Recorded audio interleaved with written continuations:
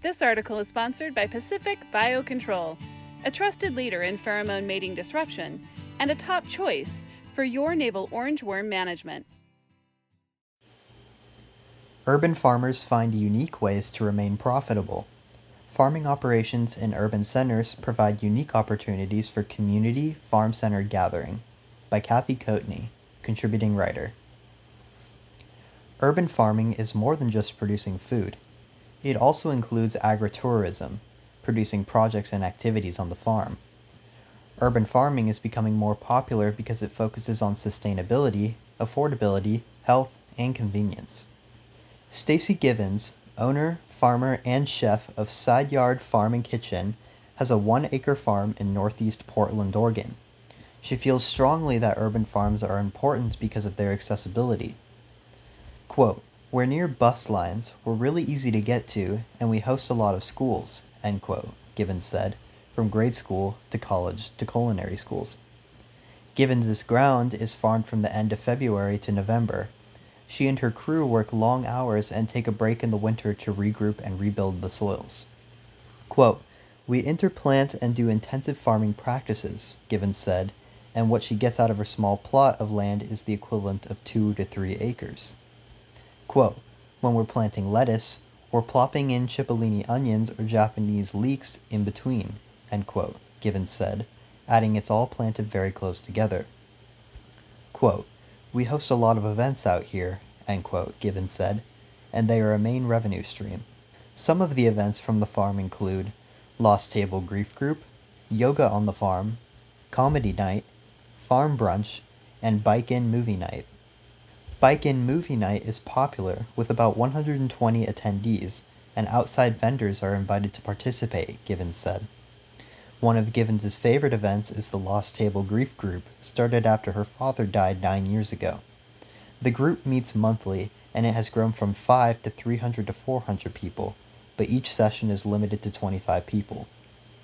Attendees bring a dish to share that is usually a favorite that their loved one enjoyed. Quote, "We just eat, and we cry, and we laugh, and share our grief, which is really beautiful," end quote, Givens said. Community-sponsored agriculture. With the COVID-19 outbreak and shutdown, Givens saw many of her restaurant customers disappear, so in response, she immediately ramped up her CSAs and started an online farm store that's been doing extremely well. Quote, "We just pivoted really fast, and we have an online store which we sell all of our produce," end quote, Givens said. There is a full produce menu online from lettuce mix to radishes to turnips that are continually updated. Farmer Chef boxes are created depending on what's available that week. There are also value-added items made on the farm, including salad dressings, jams, and canned vegetables. Some of Givens' favorite vendors in Portland are highlighted with a variety of items to choose from. Givens recently purchased her farm from a loan from USDA. She reached out to USDA 18 months ago about buying the 1-acre property that has no house on site that she'd been farming for more than a decade. They turned down her application because the property is zoned residential, but Givens kept applying and getting turned down. Quote, "I thought I'd never be able to buy it," Givens said. Givens persisted and finally reached out to her congressman, an advocate for urban farming and local food. The congressman made some calls, and after a few months, she reapplied and was granted a loan.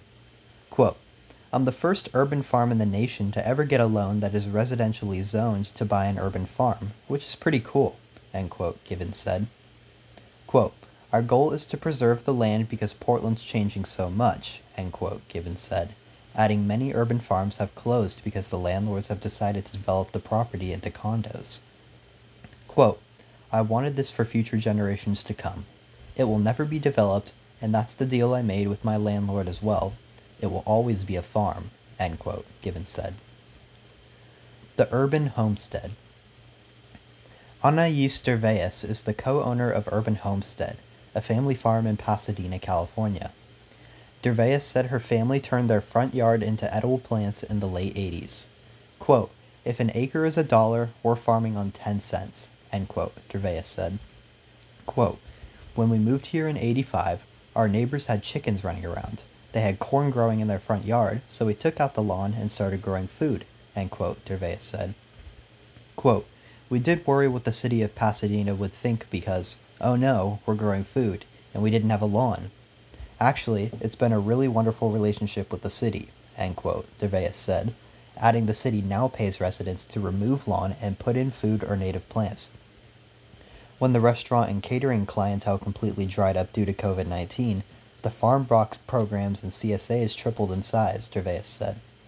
Quote, "Now we're doing more farm boxes, so we're trying to see how we can bring back in the restaurant and catering clientele, just slowly," end quote, Gervais said. With the shutdown, Gervais missed their busiest, most lucrative season, which is spring. Mother's Day, graduations, weddings, events where edible flowers, and all the nice little accoutrements that go along with catering platters, she said. Quote, "That was a wash this year," end quote, Gervais said. Urban Homestead also canceled all their workshops and tours on the farm that included their popular Elements of the Homestead tour that features farm production, growing soil, animals, energy outpost, and water conservation. The tours were monthly and open to the public. Scouts and students came through on an almost weekly basis. Quote, "Everybody wants to see how we do it, and we would also go out and teach at the local library and interact with the community too, through off-site workshops," end quote, Gervais said. Urban farming challenges. There are challenges to growing in an urban setting. Quote, "We're dealing with close proximity of things. It's not really open space. We have our neighbors as trees, our house shade, actually things that grow too well," end quote, Gervais said, and as the shadow circle expands, it limits what can be grown in a small space. Quote, "It's ever changing. Things grow well, things don't grow well," end quote, Gervais said. It's a challenge to stay on top of things farming in a small space. Agritopia is a homestead that morphed into a thriving village centered around an urban farm in Gilbert, Arizona. The original farm was converted from desert in 1927, according to Joe Johnston, self-titled, quote, "visionary of the community." Johnston's father bought the farm in 1960 and raised cotton, wheat, and other row crops. The Agritopia community started in 2000, which includes the farm, a residential park, school, assisted living, community garden, Joe's Farm Grill, and a group of businesses.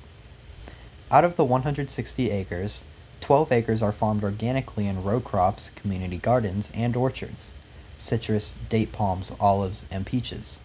The climate in Gilbert allows crops to be grown year-round. Quote, "Arizona has got a fantastic climate," end quote, Johnston said.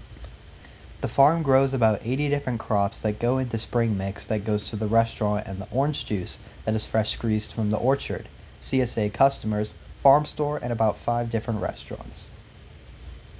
Farm to table. While some restaurants completely center their menu around the produce of the day, Joe's Farm Grill maintains a consistent menu, which means they only use a percentage of produce from the farm, and it varies over time. Quote, "Certain things we're able to run almost 8 months of supply from here, the farm, and other things, they're just short windows," end quote, Johnston said. Quote, "For example, onions are harvested in May, and then maybe there's a 2 or 3 month window where we can use those," end quote, Johnston said, adding he tries to use as much as he can that's in season within the confines of the menus that he creates. Joe's Farm Grill opened in 2006, and the restaurant was doing well. Then it was featured on Diners, Drive-Ins, and Dives, or DDD. DDD first aired about 12 years ago, and at that time the restaurant was on a nice growth curve. Being on DDD really catapulted it into solid profitability, Johnston said. On the 10-year anniversary of that airing, the show did a DDD Nation where it came back and revisited the restaurant to see how they were doing. DDD is the gifts that keeps on giving, Johnston said. Johnston estimates about 10% of its customers are vacationers. Many will mention they saw the restaurant on DDD. There's also a lot of people who do specialty travel and visit the DDD locations in the Phoenix area, Johnston said. Johnston said Agritopia does its CSA a little differently. Quote, "It's almost like going to the grocery store. The sign says you take 2 of these, take 3 of these, so they assemble their own box," end quote, Johnston said. Half shares are available for couples, and there are add-ons like eggs and bread. A friend provides the eggs they sell, and a local vendor provides the bread. Agritopia also has, quote, "you pick citrus and peach orchards. All the lower fruit in the orchards is U-picked, and the upper sections of the trees are harvested by workers for the restaurant and CSAs. The farm manager is planting a tomato U-pick section. Tomatoes are a good opportunity because they grow low to the ground, Johnston said.